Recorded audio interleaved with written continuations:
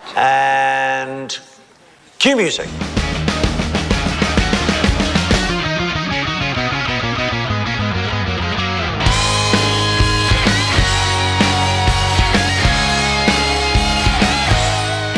We are back here with another episode of A-Sides. This time, Andy going solo here, and hope you're all staying healthy out there.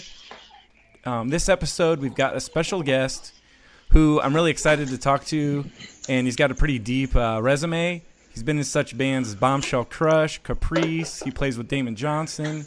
He's with Tom Kiefer, and he's got his own band now, the Eastside Gamblers. So I'd like to welcome Tony Higbee. What's up? Hey, man, thanks for joining me today. Absolutely. Thanks for having me. Now, I've heard a lot about you over the years because I know your resume, but then it was last year I finally got a chance to meet you, and you were playing up at Rascals with your band Eastside Gamblers. Yeah. I found out that you're actually from Illinois too. I think Monmouth, right?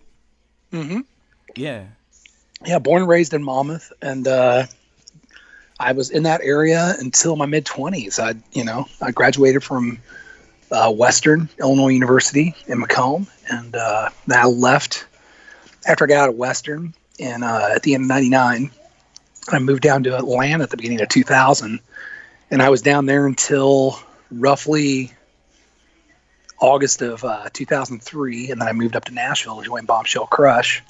Thought I'd be here for a few years, and I've never left. So met my future ex-wife the night I moved here, and I'm sure that's part of what kept me here too. But at the end of the day, it wound up being a good thing for me to get here and beat the proverbial gold rush that Nashville seems to have turned into in the last 5 or 6 years or so.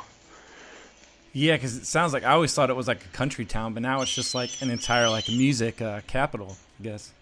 Well, I think what you're seeing in Nashville is it's a great place to hub out of for any music genre. I mean, yeah, Nashville's known for country music, obviously, with the history here and everything else. But then you've got the Christian artist community, which is not my bag at all, but it's been hubbed out of here forever. At least that's something I discovered after I got here. Back in the early 2000s.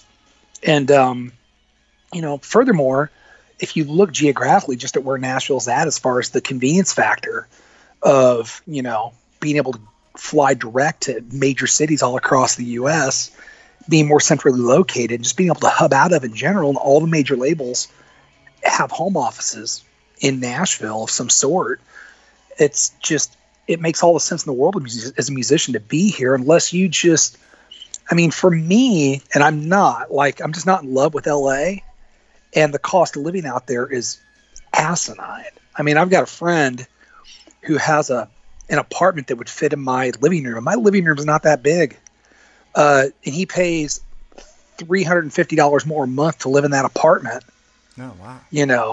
Than I pay for, a modest, but, decent sized ranch home on a 1 acre property, so it's just crazy to me to think about what the cost of living's like out there, not to mention traffic and gas and everything else. And I'm just seeing a ton of friends and a ton of musicians that are buying property here and moving here full part-time, if not full-time at least, and they're able to live way better at for the same price here that they can out in LA, and New York City obviously is, every bit as expensive and just as congested or worse really, so it just makes a lot of sense. It's real easy to live here and, hub out of here and just have a better lifestyle in general. Plus, God, I mean, you can't throw a rock without hitting a recording studio.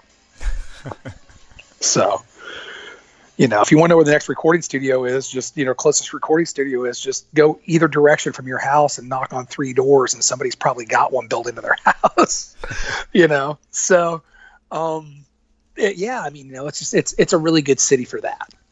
So, speaking of recording studios, are you working on anything new with Eastside Gamblers? Well, the Gamblers, we've been slowly starting to I mean, we work slow. We always have. Schedules, lives, everything else. You know, but you know, we aren't one of those. I found with the Gamblers, we aren't one of those bands that writes 30 songs and whittles it down to 10 to make a record.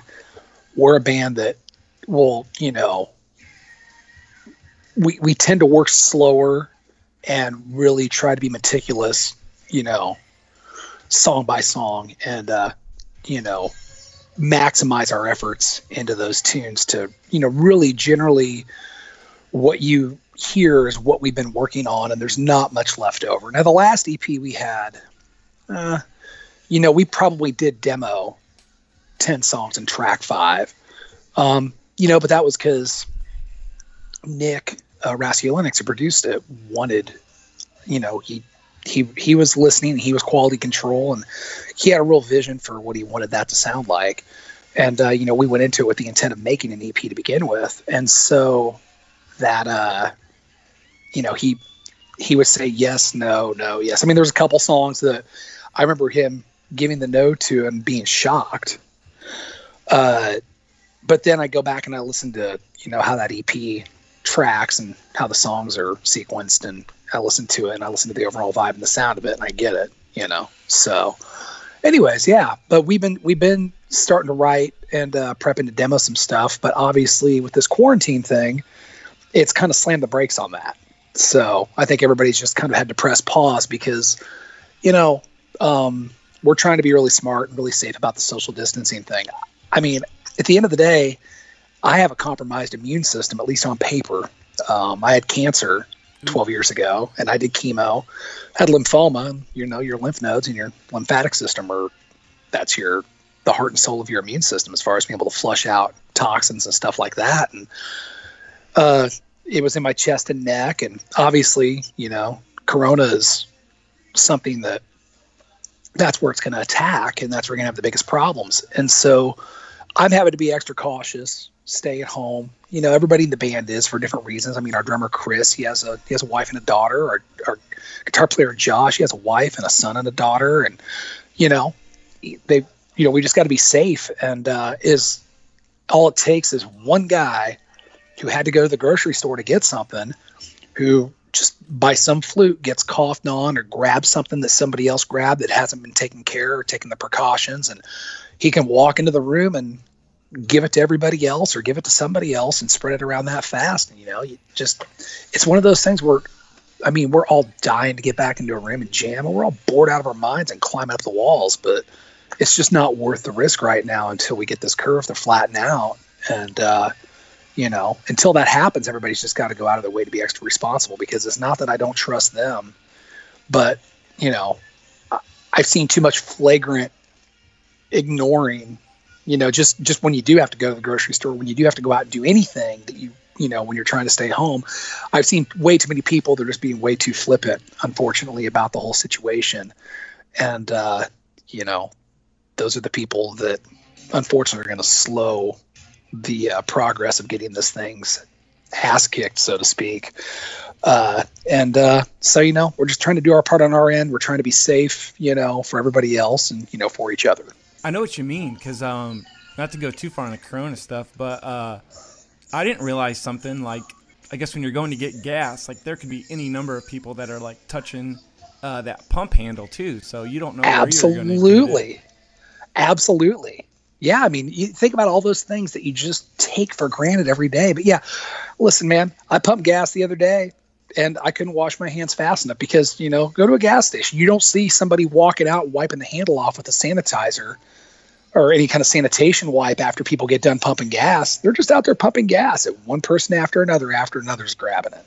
Yeah. You know, so you just don't know. And like I said, there's, you know, sadly, there's people who either aren't taking this seriously at all, or, you know, there's people that just everything's a conspiracy, unfortunately, and they look at this as some conspiracy for one reason or another, and it's not real, or blah blah blah blah blah.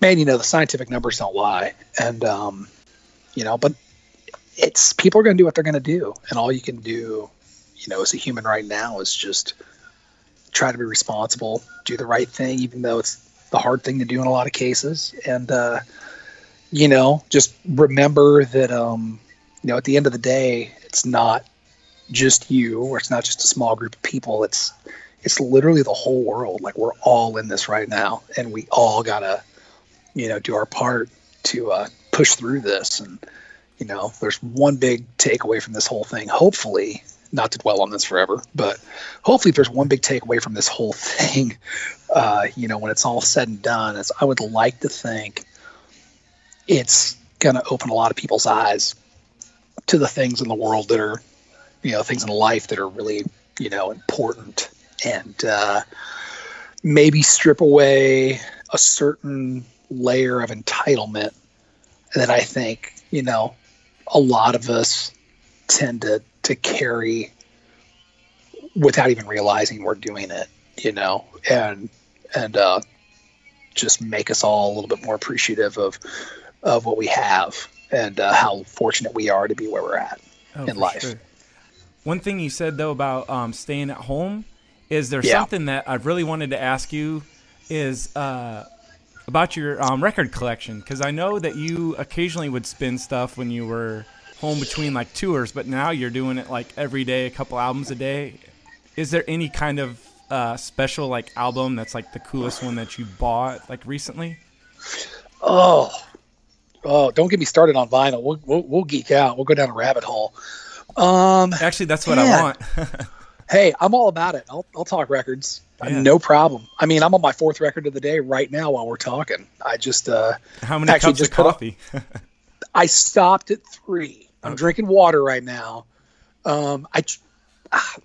Sidebar, I love coffee. I love coffee way too much.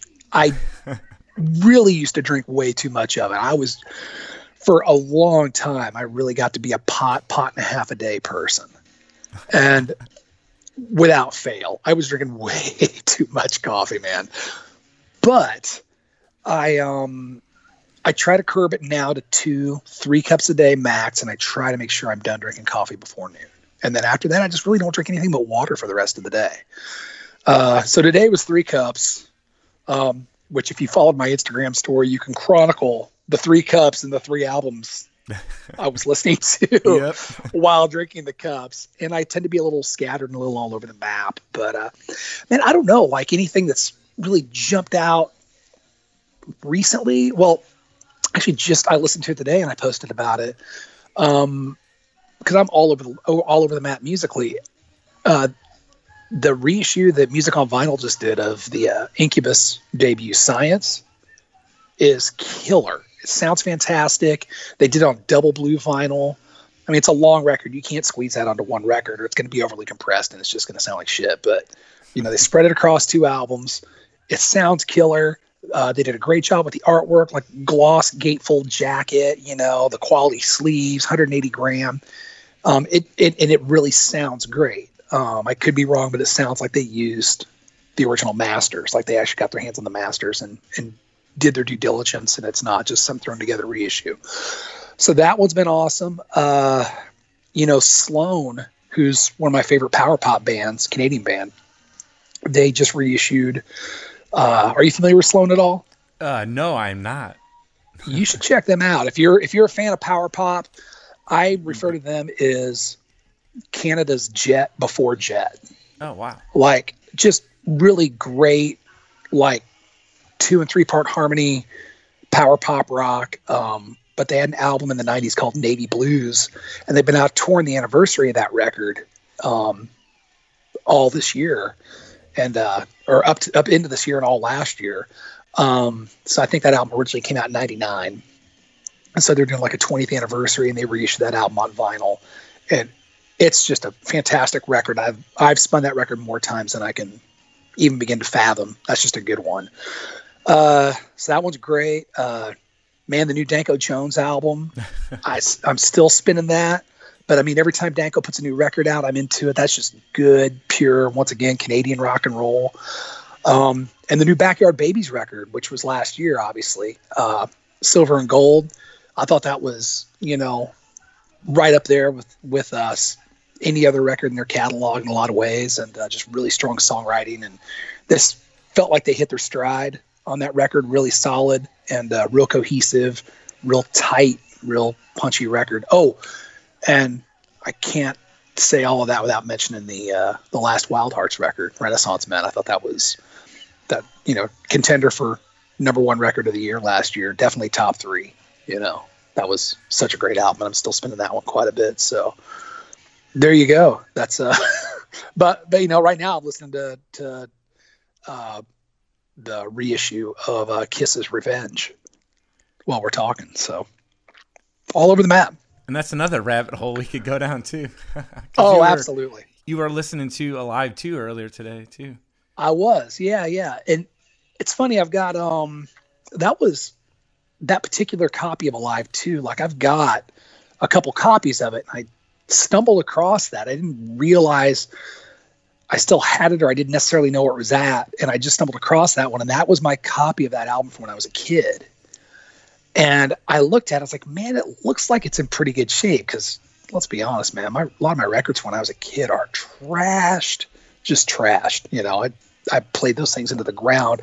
I would be scared to drop a needle on my copy of Destroyer that I got when I was 7 years old for fear of what it would do to the cartridge of my record player just from trying to play it. But which is why that particular copy of that album is in a frame on the wall, because it's just a huge part of my life, but it's been retired officially. So but that copy of Alive 2 is in remarkably good shape. I couldn't believe it. So a little hiss and pop, but nothing bad. And it's just a good record to get the day going for sure.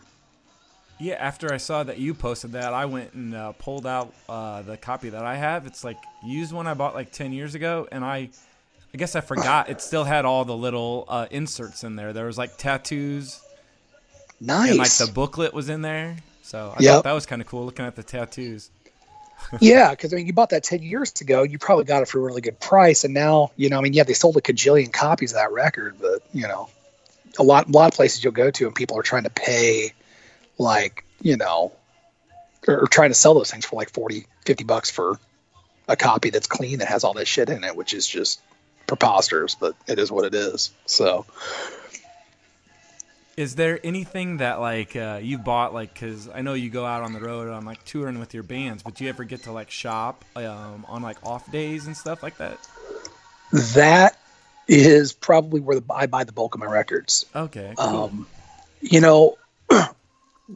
I've figured out, with touring, buying records is a really good hobby, although it can be pretty expensive if you're not careful, and I'm fairly frugal about what I'll pay for something as far as records. Cause I've kind of discovered there are different markets that you can, find better deals on different stuff. There's some areas that if you're looking for 80s rock or metal, you're going to pay through the nose. But there's other areas you can go to, and it's just not regarded in the same way. Other areas in the country, and you'll get it for, you'll get that copy of Love Hates Blackout in the Red Room for, $12-$15 versus you go somewhere else and you might have to pay $40-$60 for it, So there's, I'm definitely trying to be smart about what I'm going to spend on stuff. And then every once in a while, you just got to recognize when you're seeing a unicorn that you've never seen before and you don't know when you're going to see it again. And, if you got to pay up for it a little bit, you pay up for it just because, when are you going to get another chance to pick up, the Helicopters, Grande Rock or something like that, So I have that on vinyl. And I didn't pay through the nose for it, but it wasn't, especially cheap. And I'm glad I bought it when I did, because I've never seen another copy since, So there's just, there's just got to be smart with stuff like that. But, when you're when we're traveling, a lot of times I'll go record shop and hit 2 or 3 stores before sound check or after sound check before the gig. I mean, that's the biggest thing about being on tours. There's sound check and then there's a show. And then besides eating, you've got to figure out what to do to occupy yourself for the other God knows how many hours of that day. And, you know, the last thing you want to do is sit on a bus. You know, it's good to ride in after the show. It's a blessing to have, and it's wonderful to be able to have a bed to sleep in. But, you know, as soon as you get parked, you want to get pulled over, and if the weather permits, get off that bus and go find something to do. Whether it's just walking somewhere to get a cup of coffee, or, you know, me and Jared and Tom's band, we keep our golf clubs under the tour bus, and we go play golf whenever time permits. And, you know, then me and my guitar tech, Rob, we're usually the ones who are out record shopping whenever we get a chance. So it is not, I'm slightly embarrassed to say that I have come home after being on tour for a month with 100 albums. It has happened. I remember looking at all the records I'd hauled in on one run, and I just remember counting them and going, holy shit, what did you do? But then I'm looking going, well, I got this for $3 and I got this for $5 and I got this for $7, you know, and I start looking at this stuff, and, you know, there's stuff that I'm looking for that's like, you know, holy grail stuff, you know, that I really want to get for myself, or, you know, that I just love, and it's really hard to find. And, you know, but then there's stuff that I'll see, it's be like, you know what? I don't have this Journey record. There's a couple songs on here I like for $5, you know, what the hell? And then I get home and I put on Journey's Infinity and go, holy shit, I forgot what an amazing record this is from front to back. And then I went up listening to it a ton, you know? So, or, you know, like the Steve Miller Band's Fly Like an Eagle, you know, stuff like that it's just been around for so long. Maybe I haven't listened to it on purpose in decades, but then I put it on and I'm just transported back and I'm reminded of just what a fantastic record it is. And, you know, and then I wind up listening to it, you know, 20 times in a month.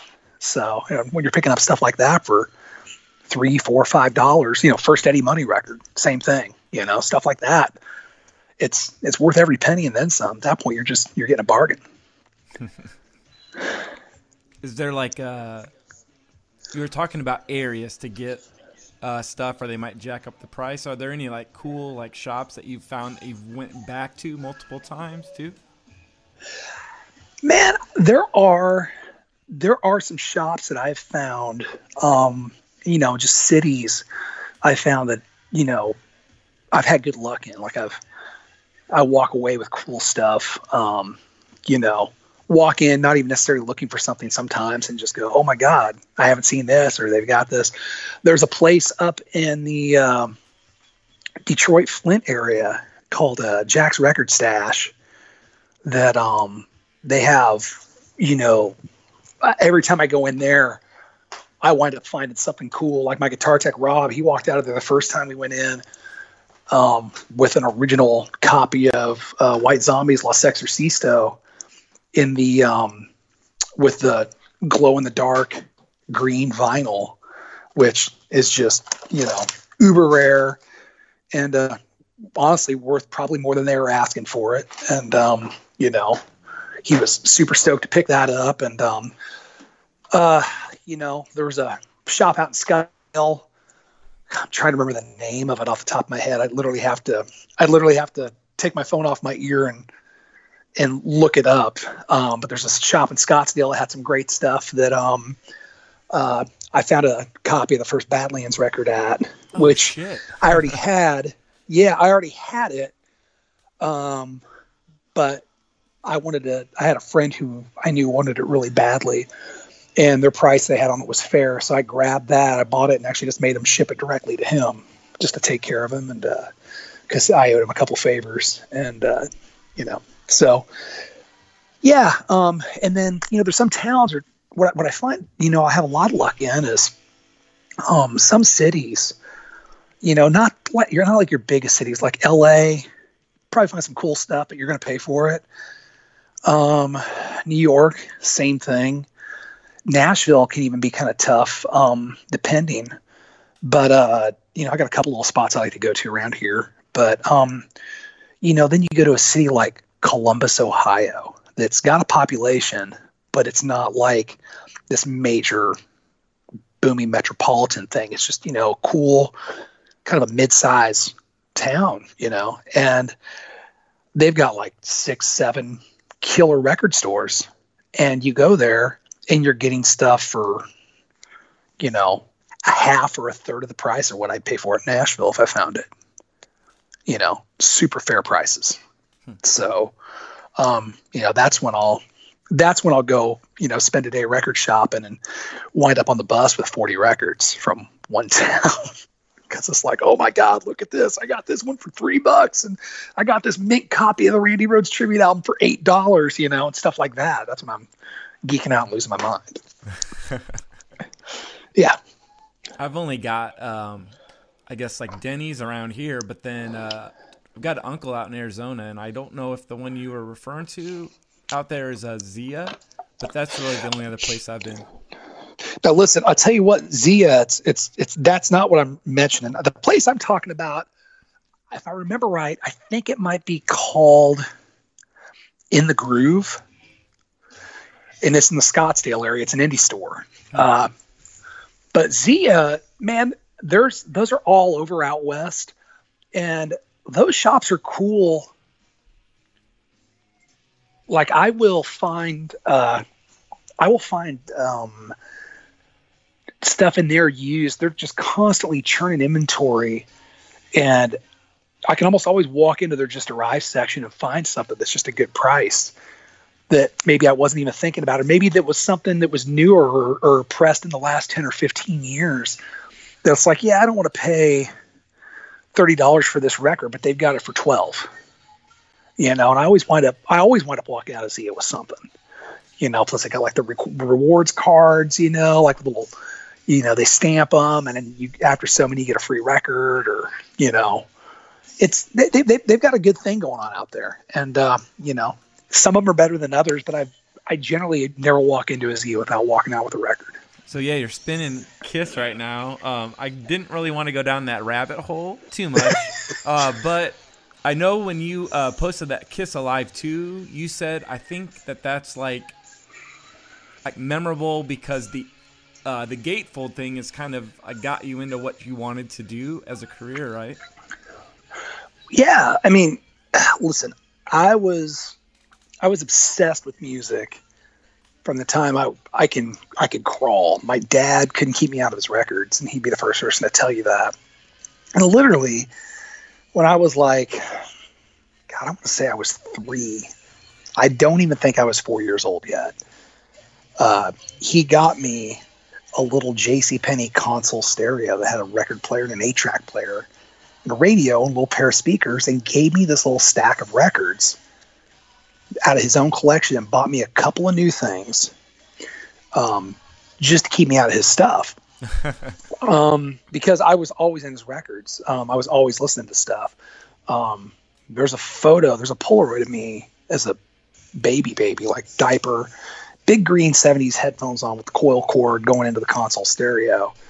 And I'm laying on the floor and I'm asleep. And I remember seeing that photo years ago and pointing at it, looking at my dad and going, that's staged, isn't it? And he goes, no, it's not. And I go, what? And he goes, no. He goes, when you were a baby and you get real fussy, I could put headphones on you, and there was a few albums I could put on. You would totally relax and go to sleep.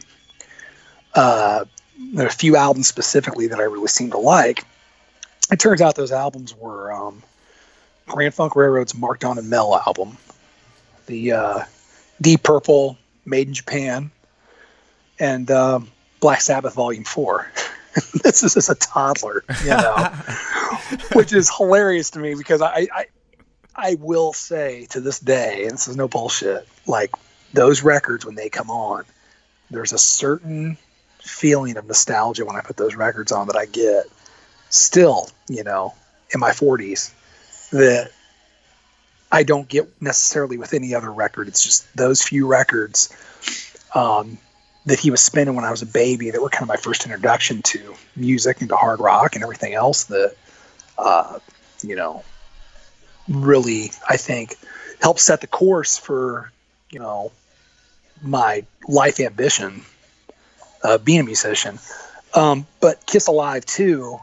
Now, when I was a kid, and I lived in Monmouth, there was a guy who was my best friend when I was growing up, and we're actually still best friends. Him and his wife actually stayed with me a couple weeks ago, just before this COVID thing really blew up, as they were passing back through Tennessee, going back to Illinois from Florida from having a vacation.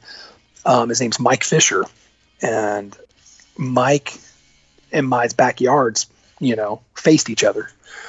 So I was always over there from the time I was like 4 years old. Well, Mike had Kiss Alive too, and he had some old Pearl concert toms that his uncle, who was a drummer, had given him. And when we were kids, we would hang out, and he put on a live tune, be jumping up and down on the bed, playing air guitar with a tennis racket, and Mike would be beating on those concert toms in his room and stuff like that. But you'd look at that gatefold, that giant stage, which is still like, that's the watermark by which all other stages should be judged. I mean, that photo in that moment, that's just insanity. I mean, that's the magic of rock, and it's one of the coolest photos ever taken. It's funny to read later that Kiss says, "Oh, we were, literally that session when that photo was shot, it was us doing everything that happened during a Kiss show at once. Like all the pyro was blowing simultaneously, and the drum riser was up in the air and everything, But I mean, that photo is just iconic. It's just one of the best ever." Almost got goosebumps a little bit with you talking about that. Well, man. I mean, we all get older and we find out, different things later. It's like, the curtain gets pulled back a little bit, and you're like, oh yeah, a lot of that record was overdubbed and this, that, and the other. And then most 70s records, live albums weren't really all that live, or weren't live at all. And you're just like, oh, things you don't want to find out. But, it's funny, as I posted about that record this morning, my buddy Daniel Decay made a comment about, studio or live or whatever, those heavier versions of those tunes really, are kind of the staple for him. And, I think a lot of people would say the same thing about Thin Lizzy's Live and Dangerous. I mean, that album is notoriously overdubbed. But you talk to Damon Johnson, who was in Lizzy for, who still does Lizzy shows when they do shows for that matter. And he'll tell you that, it's pretty much agreed upon between, him and Scott, anybody else that's involved with that those versions on Live and Dangerous are the quintessential versions of those songs. That's how you play them. When I do Jailbreak with Damon, there's a certain way that groove is played that is not like the studio record. It's got a push to it. He plays it just like, that's the Live and Dangerous push. It's just a thing, man. It's the way you lean into it. And, that's how you got to play that song live to really make it, have its full energy. And when he showed that to me and I heard it, I just went, yep, there it is. I totally got it at that point. Speaking of the Thin Lizzy stuff too, that Johnny the Fox, you guys were doing that last summer, and that sounds like so killer, like live compared to even like the studio for that one too. Yeah, I think a lot of bands, that's a fun one to play. That's not the most common thing out there. And plus, Jared Pope playing drums on that, he totally understands how that song's supposed to swing and the pocket of that tune, and he just, really makes the most of that when we bust that out live. I'd say it's in more sets than not, when I'm playing with Damon. And but I think there's a lot of bands out there that their studio records are great, and I love listening to those studio records, but they've got a live record that almost winds up being their gold standard. I think Thin Lizzy could be looked at as one of those bands. Some of those songs just translate better live than they do on album. Kiss would, tell you that alive is what put them on the map, because that's what made people understand what all the fuss was about, because the studio records weren't getting that done, although I love those studio records. I absolutely love them. But, Kiss Alive, whole different energy, and it kind of helps project that bombast, through your speakers and gives you the feel of what was happening. I think another band that argument could absolutely be made for would be UFO. I mean, Strangers in the Night is that's Michael Schenker, young and hungry, that band at the height of their powers. It's like a live greatest hits, and every version of every song on that record is the best version of that song. That album just straight slays from front to back. And, like I said, Michael's playing is just otherworldly on that record. He's just on fire. Speaking of playing stuff live too, I thought first time I saw you guys last year at that show at Rascals, you broke out a couple covers. You did The Last in Line and She from Kiss. Is like Last in Line like a big album for you too? Or like how did you throw that one in the set? That one, I love Dio. Who doesn't love Dio?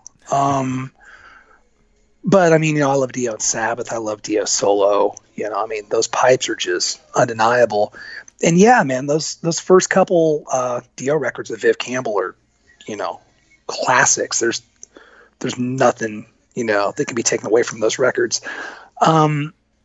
Dio's just one of those. Every once in a while, we'll play covers from time to time. In the Gamblers, we're usually good for throwing a cover in the set almost every gig, just depending on how much time we got to play.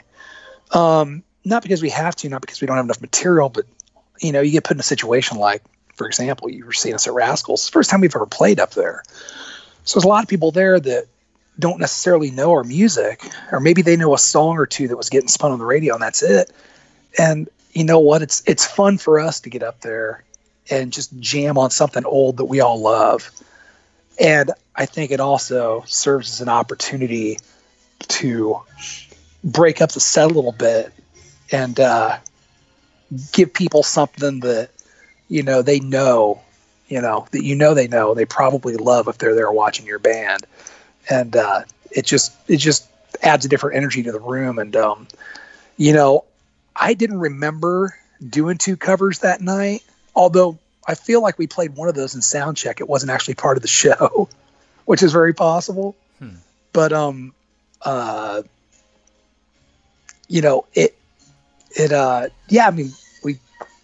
just do stuff like that every once in a while. Cause I think the next night we went and played in Macomb and we did Jesus Christ Pose by Soundgarden.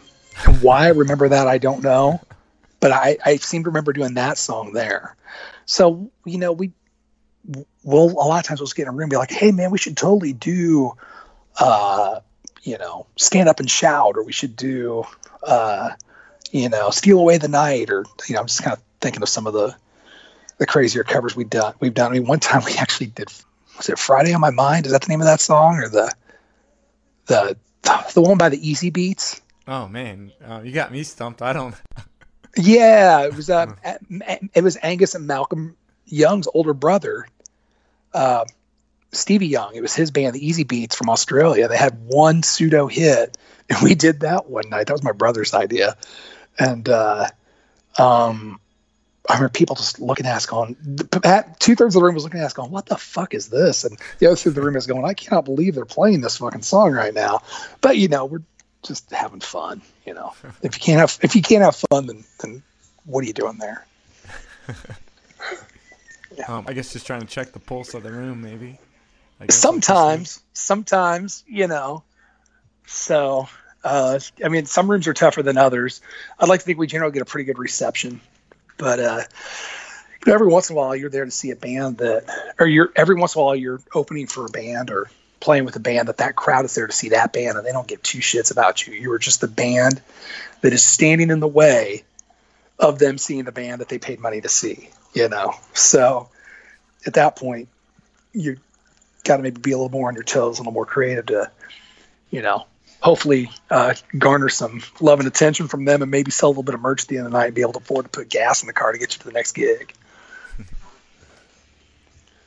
I guess it was kind of the same way because I hadn't really heard the Gamblers, but I had heard of you.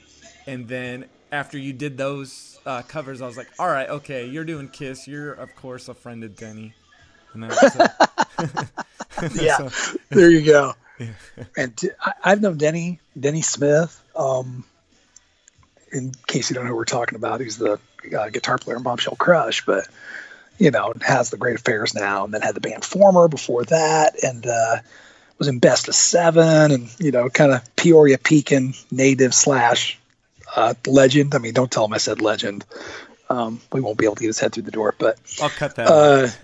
yeah, exactly. Edit legend, please. So no, but I love Denny. He's one of the best, man. Love him like a brother. We spent a lot of time in a van together, and spent a lot of time busting each other's balls, usually about music in a good way.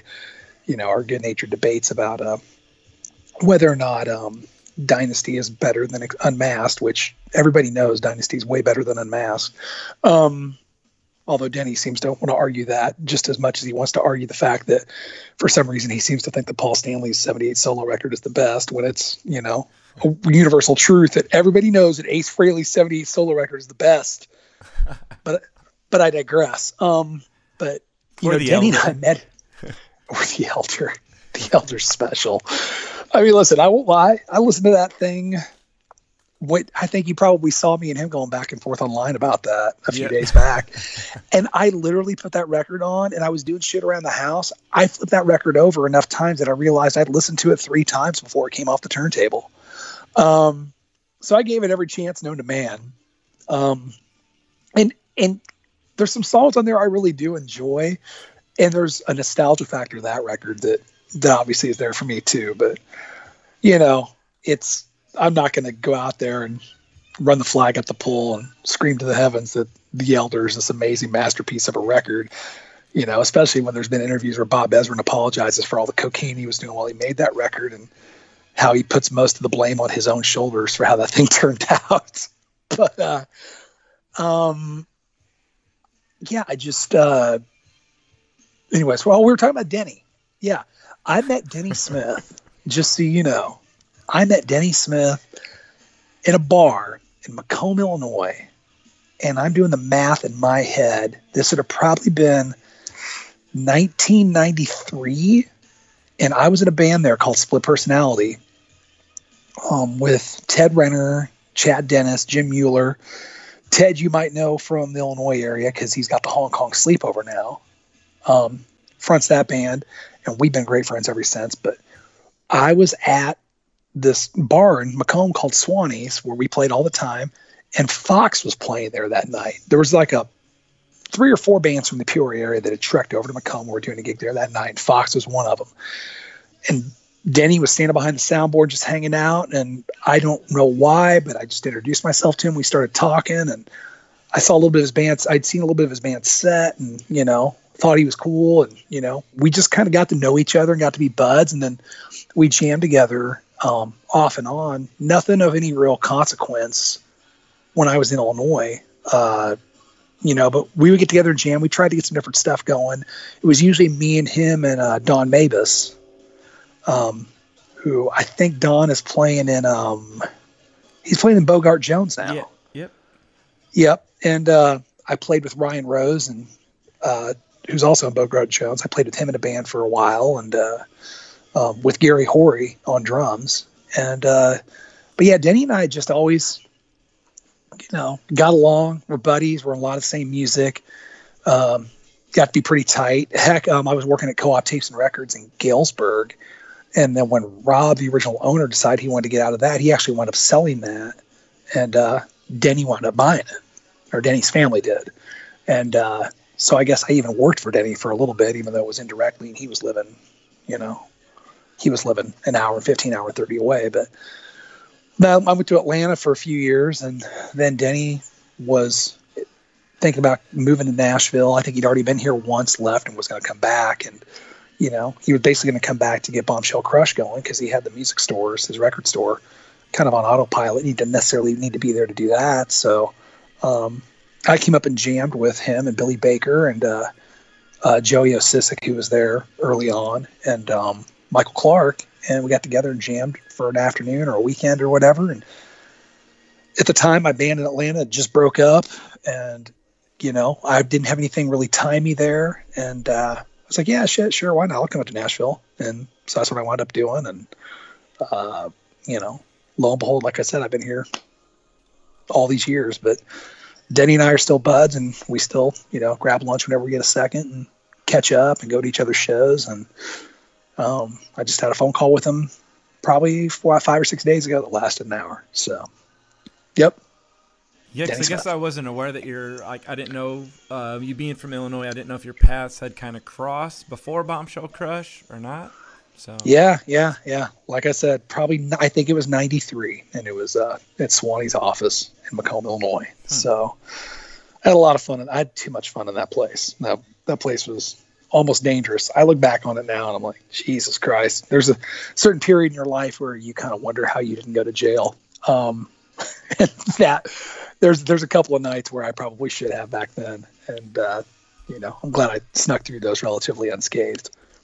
got another question for you too. I don't want to keep you too long, but I noticed You're fine. I noticed something else online. You and Tom Kiefer, you guys did a cover of "Shake Me," and I thought that was like so awesome because it does kind of sound like some kind of like swampy New Orleans blues style. It really translated well. Yeah. Well, Tom had I want to say there was something that Tom had done before the solo band got put together, where he had already recorded some sort of a bluesy acoustic version of "Shake Me" on his own. But I think it was just him and an acoustic guitar, and that was it. Well, when he started doing, when he put together the solo band and we started doing that, there was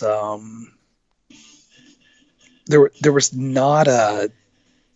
I mean, we were playing small rooms. We were playing little clubs to medium-sized clubs. We are not, we were not playing the larger clubs or theaters or doing these package bills that we've grown into, thankfully, over the years. But it was a different feel, it's a different vibe, and so therefore it's a different set. And at the time, the label we were on wanted us to go out and do a little bit more of an intimate tour to try to rebrand him, so to speak, into being a solo artist. And so in response to that, I think Tom, was formulating a little different type of set flow.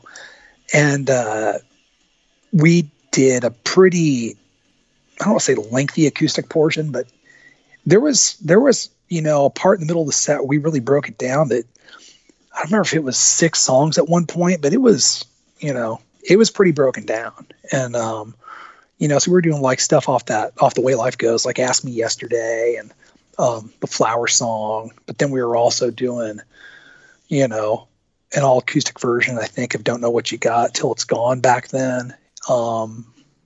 We were doing, we even did one for Rock and Roll off of Heartbreak Station, if you can believe that. But that version of Shake Me was in there too. And when I heard what he was wanting to do with it, I immediately thought, this would be really cool, some dobro, which he's all about. He's all about slide too. So I got my hands on a dobro and kind of worked up that version with him and, the 2-part harmonies and all that stuff. And which I know my guitar tech at the time loved, having to drag around a dobro for one song, keep that thing in tune. But yeah, we did that. And, that's the version you heard. And I wouldn't be surprised if that's a record, and it's all live. There's that. I feel like that's probably from a radio appearance somewhere. If I was a betting man, that I don't think I had heard that version of that, or if I hadn't heard it since right after it was recorded. But we would do some morning radio stuff the first year or two we were out, where we'd have to go in and play a song or two at the ass crack of dawn, and I'm still on my first or maybe second cup of coffee if I'm lucky. But all those morning shows run super early, it'd be like 6:37 a.m. And it's like, God, does my voice even want to work at this time of day? But we would usually do Shake Me in context with something else off the new record. And that's probably from one of those, but I know that's live. And that's just a lot of fun. That was a fun version of a way to play that. But Tom's songs, he's so bluesy anyways, that taking a song like that and doing some bluesy spin on it generally seems to work. Because that's just where his bread and butter's at the end of the day, blues-based hard rock. Because, I listened to that, and I wasn't sure if it was something you guys had just recently done, or, as you said, I guess it's been a version. That's got to be from at least 5 or 6 years ago. Gotcha. So we were doing that back in 2013 when we were doing the first tour, and probably 2014 also. I don't know if we ever did it beyond that, but it's very possible there might have been some random radio station or two that we did that at, even after we'd taken it out of the set, as far as 2015, because I feel like by the time we got to 2015 or so, we were, kind of doing the full tilt version of that song in the set. How has the new album been doing? Has it been getting a good response and stuff? Because I know that came out back in the fall. Yeah, I mean, the new record's been doing great. It's, from what I understand, I mean, listen, I always preface conversations about this stuff with, well, I just play guitar. So, but from the buzz I'm hearing and from what I'm understanding, with the information I've been given is, this record is doing really well, and the label's super happy, and it's far exceeding expectations.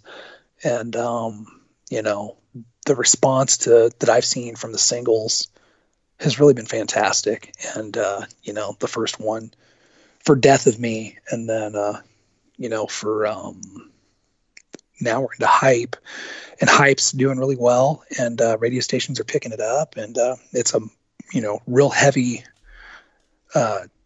track, something that's maybe a little heavier than anything else that Tom's ever done. And the response on it, the buzz has been really great. So we'll hopefully everything just stays where it's at with the pause button of the COVID-19 thing right now, and then when we unpause and get to go back out on tour, we can just pick up where we left off and just keep driving that momentum forward. But I kind of feel like that's what's happening with everybody right now. I see, records that were supposed to be released getting put on hold indefinitely and stuff like that, just because, you got to be able to go out and tour and support it, and nobody's able to go out and tour right now. So we're all just kind of sitting still and waiting for this thing to die down. But in the meantime, Hype's getting picked up by radio stations, and the video's getting looked at a lot, and it's I'm getting good feedback about it on a really regular basis. So I got no complaints. Oh, awesome. Because I know you guys, I was looking at the tour dates. You're supposed to tour, if everything goes as planned, you're supposed to tour with, I think, Slaughter and Skid Row and Rat. Rat, yeah. Yep.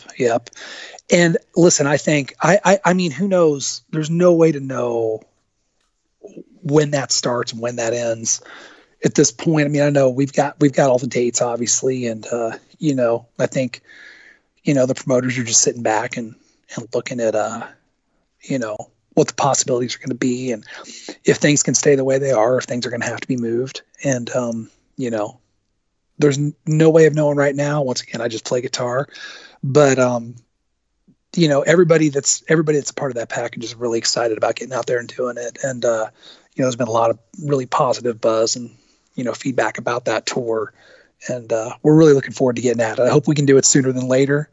I know everybody does. I mean, I'm sure people want to get out and go to rock shows just as bad as we want to play them at this point, but we'll just have to see when that's going to be, and then when it is, we'll just maximize it, make the most of it, and have a really good tour. Yeah. Well, thanks for talking with me today, man. It's been really Absolutely awesome digging into some of your history and hearing about your record collection. Like I said, we could just do 2 hours on records, probably pretty easy. But it's I could have worse habits. Let's say that. I understand now why younger musicians drink way too much and start doing drugs. It's because you're trying to find something to do for the other 21 hours in a day that you're not sound checking or playing a show. You're just bored, and you're kind of stuck with nobody except your band and yourself. And you just got to find positive hobbies and positive things to do, and just try to keep positive momentum going forward. And the record collecting thing for me is definitely an extension of that. And plus, man, I love that stuff. I love music. I love getting out there. I love the nostalgia of, having a tangible 12-inch slab of vinyl that you can throw on a turntable and, just take it all in. And I enjoy the way it sounds better than most digital formats. And I'm not taking away from CDs. CDs they really do sound fantastic. They do. I just generally find that probably because of the way records have to be compressed in order to keep the needle from flying out of the grooves, I can listen to records all day long and all night, and my ears don't feel like they've taken a beating at the end of it like they do if I've been listening to the CDs all the time that have been, mastered, with brick wall mastering, which you can do with a digital format that just makes everything sound loud even when it's not. So, it's not to take away from CDs. I still have a couple thousand CDs. I've never gotten rid of any of them. And I still listen to them from time to time, but I really do enjoy records. And like I said, it's just a good, positive, fun hobby, at this point in my life. And, it coincides with my main passion in life anyways, which is just music. So there's that. I guess too with records, like I like the bigger artwork too, especially like we were talking about the Kiss with the gatefold stuff. It's like, I don't know, with the CD it's kind of small, but with the big vinyl package you get stuff in there that you don't normally get. Absolutely. And you lay the records out. As a kid, I'd lay the records on the floor and I'd just stare at the covers. That was the thing. It was that packaging. It was, just, all those little bits of information, all those photos, all that artwork. It was just, that was what it was all about. That's what that's what it still is all about for me.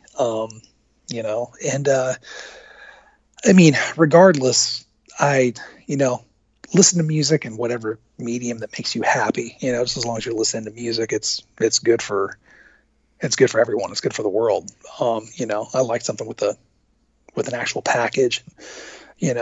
I definitely think that anything on vinyl or on CD is going to sound better than, anything streaming for the most part. But, once again, at the end of the day, as long as you're listening to music and puts a smile on your face, then you're doing whatever's right for you. And that's all that matters. Yep. Especially now, because I guess everybody's home too. It's a good way to kind of just escape from everything with a good record. Absolutely, and it'll help take the hours off on a clock. That's for sure.